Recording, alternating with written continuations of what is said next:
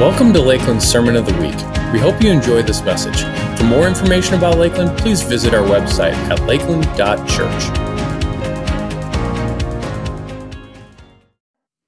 Hey Lakeland.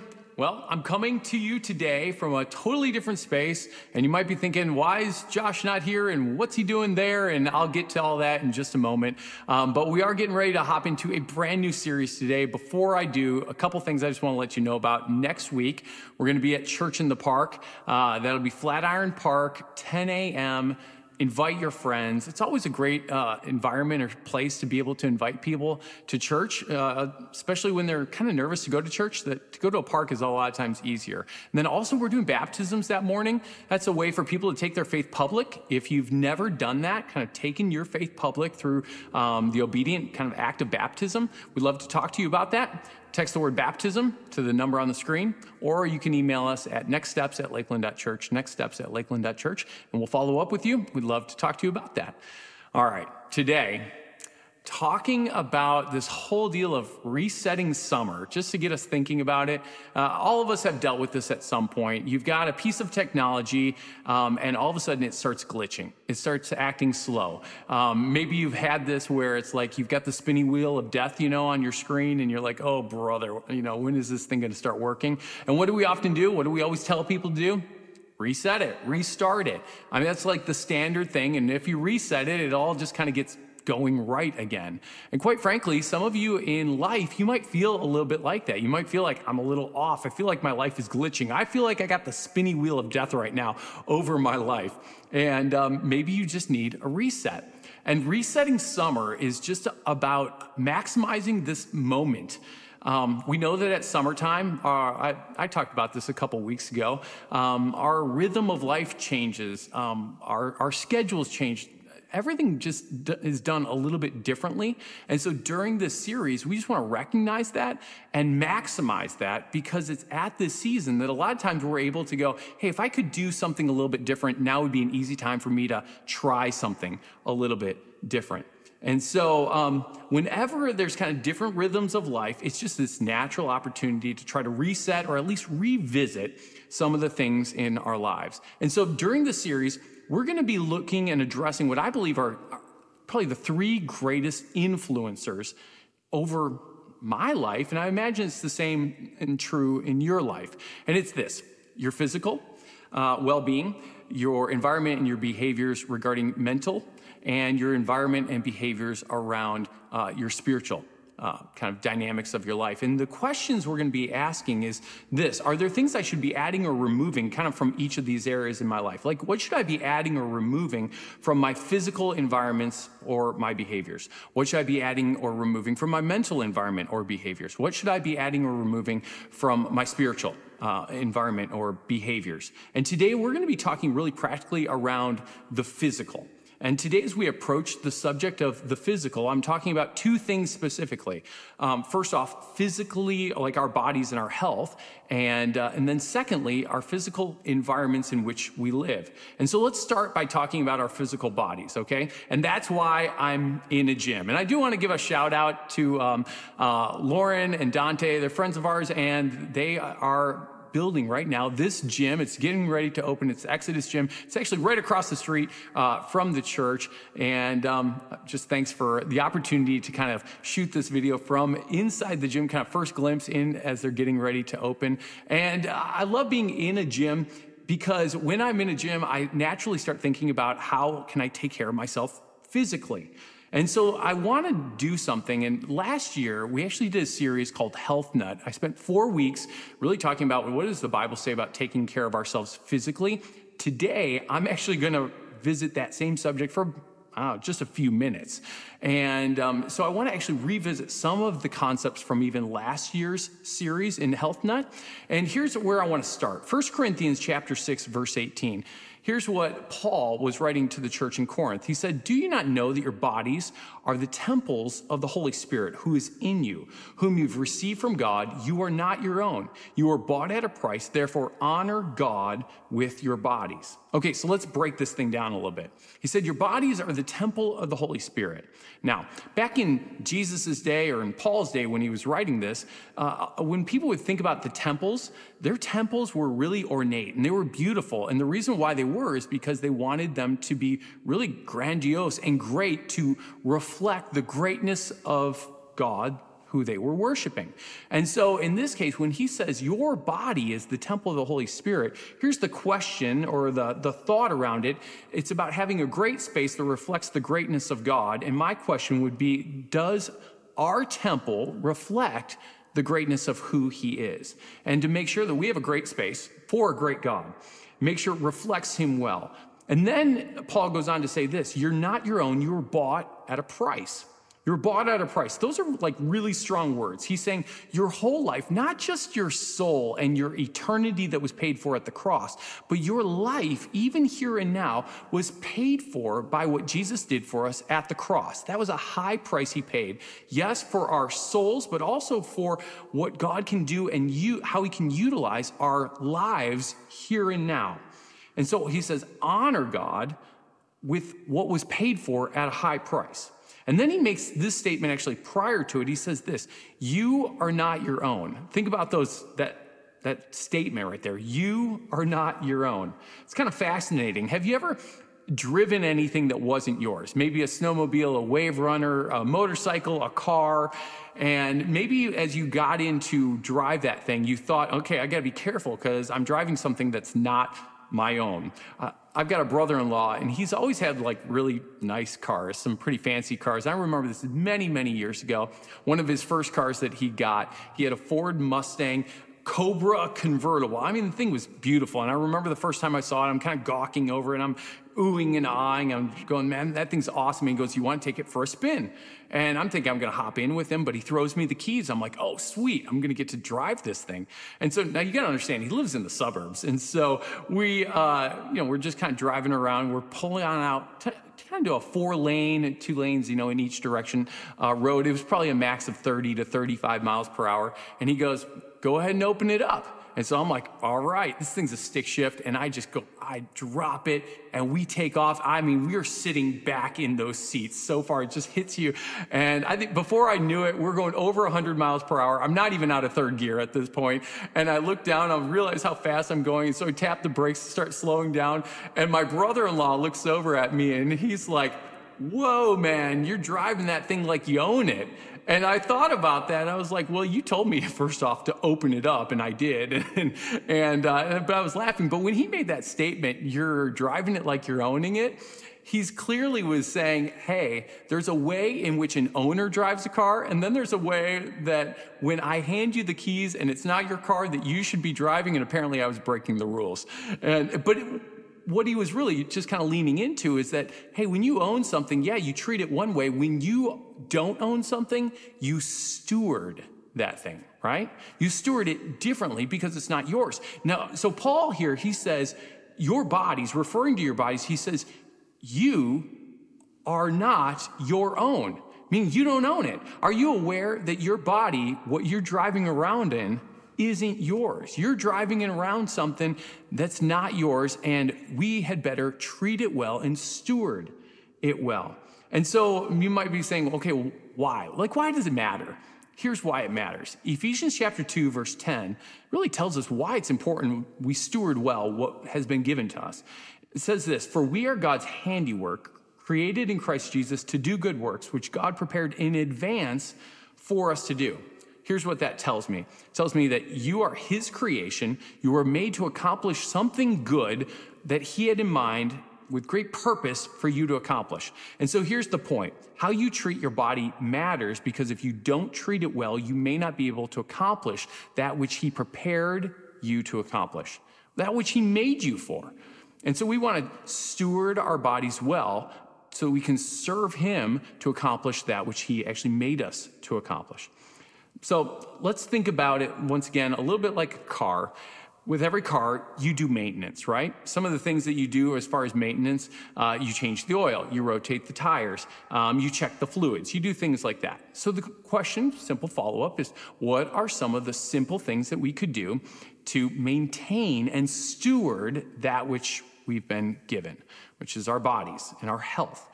And so I want to give you just some real practical, simple things. I'm going to actually point us back to the same 3 things that I challenged us to during Health Nut. You might want to consider these same 3 things, like coming back to them and saying, hey, I want to reapply these to my life for the summer. And so here were the 3 challenges during Health Nut.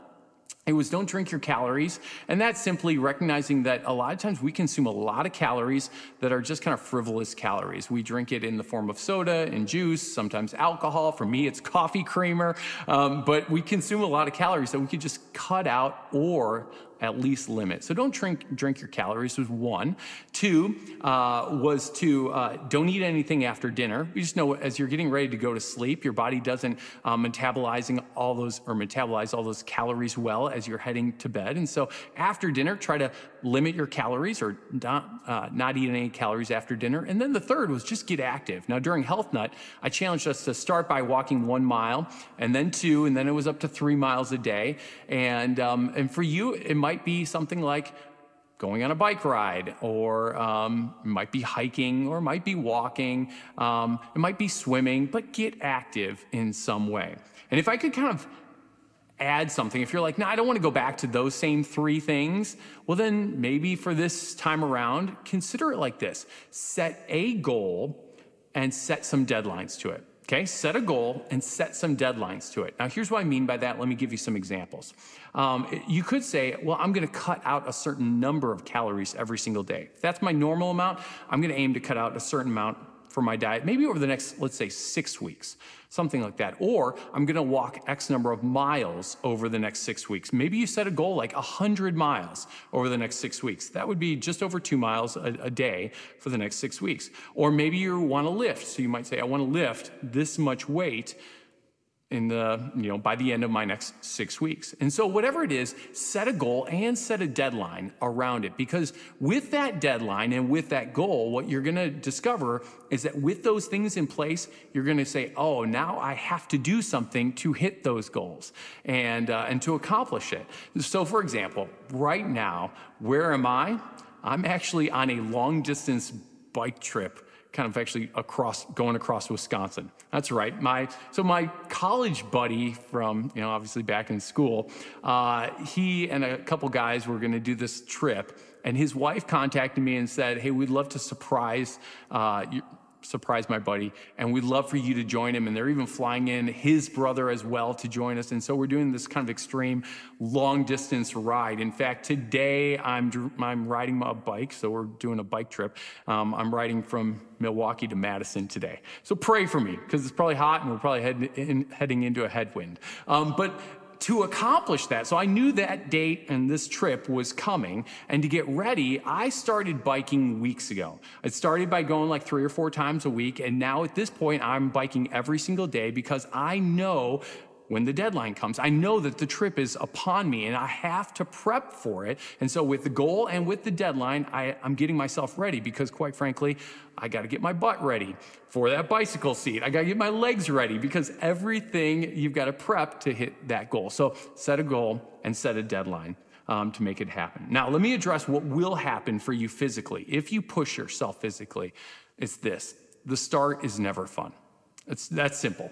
The start is never fun. I've done this so many times in different types of things that I prep for, or start exercising in a new way that I've never done before, and the start is never fun. I'm in a gym, and it's kind of one of my favorite places to be, but day one of working out is never fun. It always hurts for about the first week or 2 weeks as you're breaking your body in or you're doing something new for the first time. But I can promise you this: in a week or 2, the pain will get less. You're going to push through, and you want to know what you're going to start seeing? You're going to start seeing some gains. You're going to start building momentum, and you're going to start doing it easier and better. So push through, because the start is never fun. The Apostle Paul even described in many ways the Christian walk this way. 1 Corinthians chapter 9, verse 24, he says, "Do you not know that in a race all the runners run, but only one gets the prize? Run in such a way as to get the prize. Everyone who competes in the games goes into strict training. They do it to get a crown that will not last, but we do it to get a crown that will last forever." Therefore, I do not run like someone running aimlessly. I do not fight like a boxer beating the air. No, I strike a blow to my body and I make it my slave so that after I preach to others, I myself will not be disqualified for the prize. Do you hear all the athletic kind of terminology in there? He says this: run in such a way as to get the prize. Everyone who competes goes into strict training. I strike a blow to my body to make it my slave. All those phrases, you want to know what they sound like to me? Not easy, because it's not. It's not easy, but the point is, the Apostle Paul viewed his life in such a way that he wanted to maximize it for the kingdom. He wouldn't waste any aspect of it. Just in the same way that an athlete trains, he was going to beat his body into submission so that he could utilize it for the calling that God had upon his life. And so that's kind of that first piece of physically, how are we physically treating our bodies? Maybe you need a reset there. Second aspect is this, physical. It's our physical environments. Isaiah 32, verse 17. Let me read this to you and think about this in terms of the atmosphere of your home, okay? Isaiah 32, 17. The fruit of righteousness will be peace. Its effects will be quietness and confidence forever. My people will live in peaceful dwelling places, in secure homes, in undisturbed places of rest. Does that sound like your house? Some of you might be like, no, that's like the opposite of my home. A place of peacefulness, quietness, secure, undisturbed. Like that does not sound like my home. Well, guess what? When Isaiah wrote this and really said this, he's speaking it over a nation that they would say that's not our home either.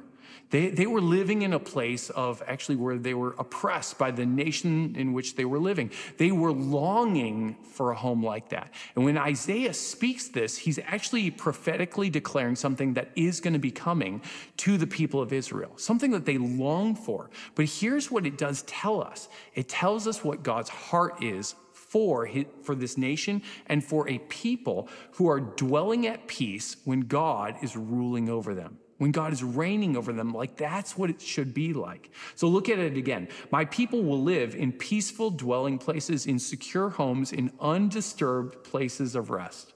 Question, is your home a place of peace? Or is it a place of distraction and clutter and chaos and constantly working kind of to keep up with everything that you've got or everything you have to manage? I've realized this in my life, and probably you have as well, is that everything I own, I have to maintain. Like that's kind of a gimme. I have to maintain it. And the sheer sometimes quantity of our possessions can actually rob us of peace in our lives. Here's another aspect that God wants for our environment. It's this. Deuteronomy 23:14. It says this: since the Lord your God walks in the midst of your camp to deliver you and to defeat your enemies before you, therefore, your camp, listen to this, must be holy, and he must not see anything indecent among you, or he will turn away from you.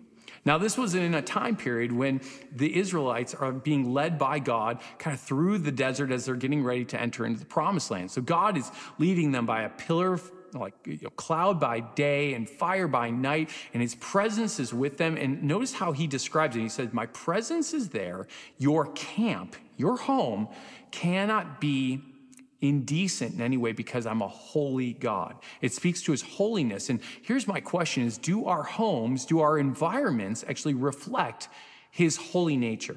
Because he says he must not see anything indecent. That's a direct quote out of Deuteronomy.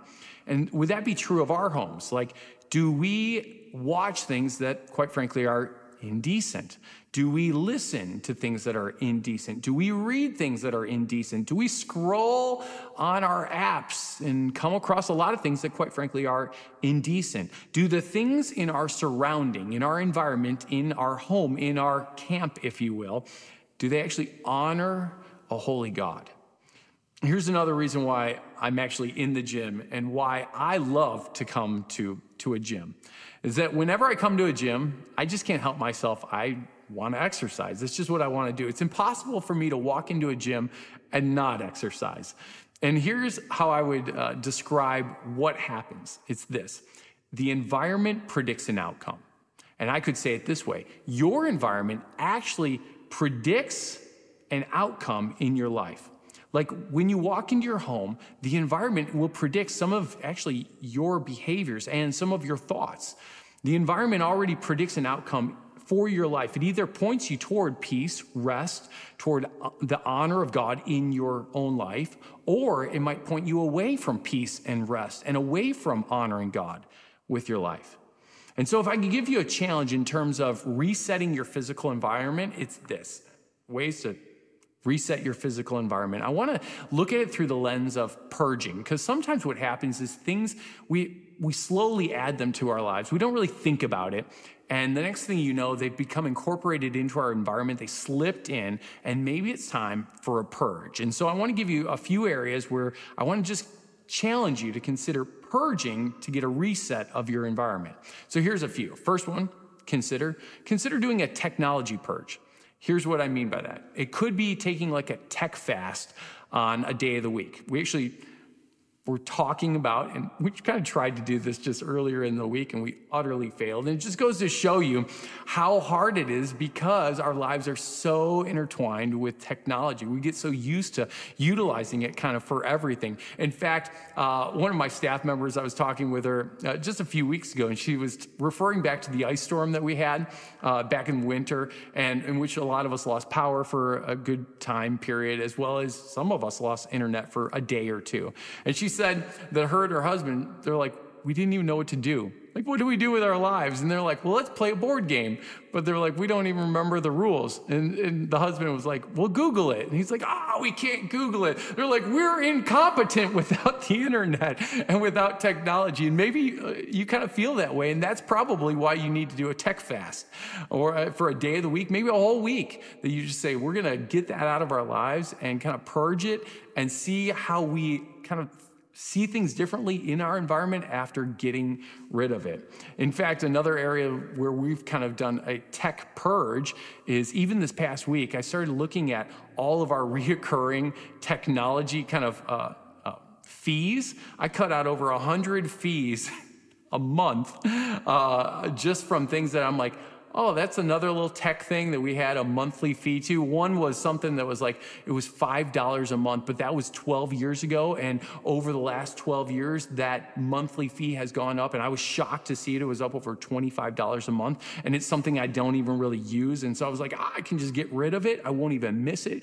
$25 a month back. So think about where are the places that you need to purge.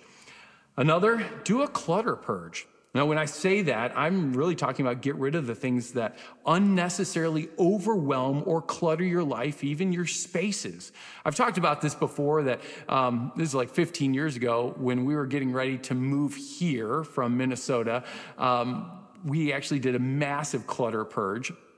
We were needing to sell our home, obviously, and coming out of the winter, and we had 6 young kids and tons of toys, and we were thinking, how are we going to be able to get our house ready to sell, kind of at a moment's notice with all these toys? It wasn't uncommon for us to spend an hour cleaning toys up every single day. And so at that moment, we basically told our kids, we're gonna box everything up and you can keep 10 toys. Now, we were heading into summer, and so a lot of outdoor play anyhow, but 10 toys is all you can keep out for the summer.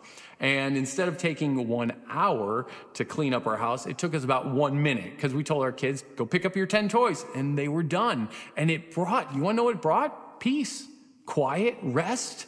It changed our whole environment by just boxing up all the clutter we had.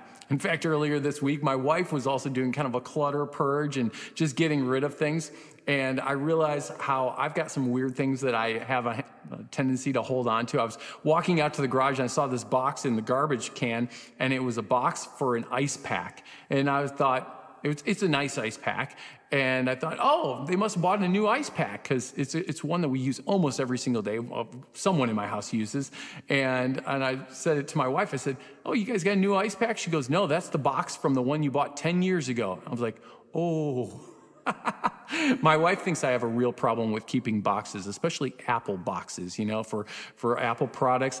Maybe if you have a problem like me of keeping boxes for way too long in case you want to return it, and then you just have all these empty boxes, we've got a group for that. No, seriously. But I just was cracking up. I was like, oh, I have a problem. I'm keeping an ice pack box for a decade. That's a problem, but we need to purge it. A third area, do a distraction purge.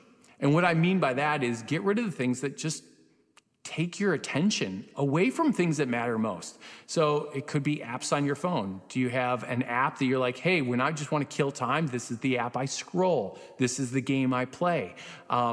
You might want to say, I want to get rid of that, not because it's all bad and that sometimes you don't just have some time to kill, but I would imagine that there is time that's actually precious, that is actually taking you away from something that's more important. You're being distracted by it. So get rid of it for a period of time and just see how your life changes.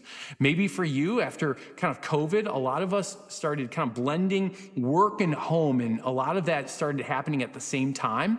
And maybe you feel like I take my emails and my phone calls kind of at any time of the day. Well, maybe you need to just recognize, no, I'm not going to take any emails or any phone calls after my work day. And so guess what I can do? I can put on a do not disturb, or I can actually set things up, so that I turn off all notifications so that I'm not answering any emails or phone calls in the evening. Here's another thing that we do at my house is we dock all of our phones at night. So no phones are allowed kind of in bedrooms. In fact, no technology. We don't have a TV or computers or anything like that in anyone's bedroom. And we just do that because we don't want there to be a distraction. Now, I know what some people are thinking. They're like, but that's my alarm clock. How will I wake up? Well, you'll never believe it. They've got these like mind-blowing inventions, and they're called alarm clocks. That's right. It's an alarm clock. It's a clock that has an alarm to wake you up, and they cost about $9. And get this, I know it doesn't tell you the weather, it doesn't tell you when your text messages come in, it doesn't tell you when your emails come in. All it does is wake you up and tell you the time. But the beauty of it is you can get your phone out of your bedroom so that you're not hearing dings and bings and buzzing and all those things that kind of keep you awake or keep you distracted in life. So do a distraction purge. Final thing to consider, and this one's probably most important, do a destruction purge. And what I mean by a destruction purge is I'm saying get rid of the things that actually destroy your heart and your mind. God said in Deuteronomy, I don't want to see anything indecent. So get rid of those things that are indecent to a holy God. They're destructive in terms of your relationship with him and over your heart and over your mind. And so maybe it's you get rid of those movies that you like to watch or that TV show. I'm going to eliminate that TV show that's really I shouldn't be watching. I get rid of the music I really shouldn't be listening to. I purge that. I get rid of the magazines. I get rid of the apps that are distraction, but they're also indecent, and they're things that are destructive over my heart and over my mind. And so I'm going to purge those things so that my environment is actually a place that's peaceful. It is restful. And quite frankly, it honors a holy God. In the same way that I walk into a gym and I can't help but want to work out, your environment predicts an outcome. It does. And so what is your environment? Do you walk into your home and find peace and rest in his holy presence? It's summertime. It's a great time for a summer reset right now. Time to hit the reset button in a handful of areas of your life. This week, as you leave, talk with your spouse, talk with your kids, talk with your family. Talk about how you guys might approach doing a reset over yourselves, over your lives, as far as physically and your health, as well as your physical environment. How could you approach it a little bit differently? And maybe it's just for a season of time, but you might discover some things that really unlock a new sense of freedom and hope and rest and all these sweet things in your walk with God that will be totally worth it. So what do you need to add? What do you need to remove in your life as far as summer reset around the physical? Why don't you all stand? Come on, stand on up, and let me pray for you as we get ready to go here today. And after I'm done praying, I just want to say this. There's always prayer partners that will be available at the front of our auditorium who would love to pray with you if you have anything heavy on your heart. They're also available online. If you want to give, we are just so grateful for the way that you support the ministries here at Lakeland. You can give in boxes in the back or online. Let me pray for us. Jesus, thanks so much for our bodies and our lives and our environments, our homes. And Lord, we just want to steward them well.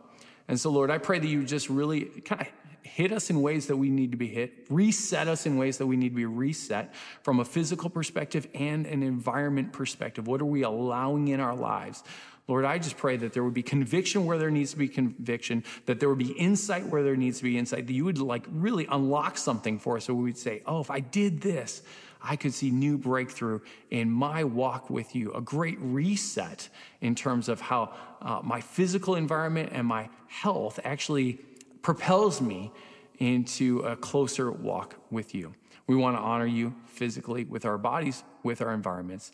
And we pray all this in Jesus' name, and all God's people said, amen.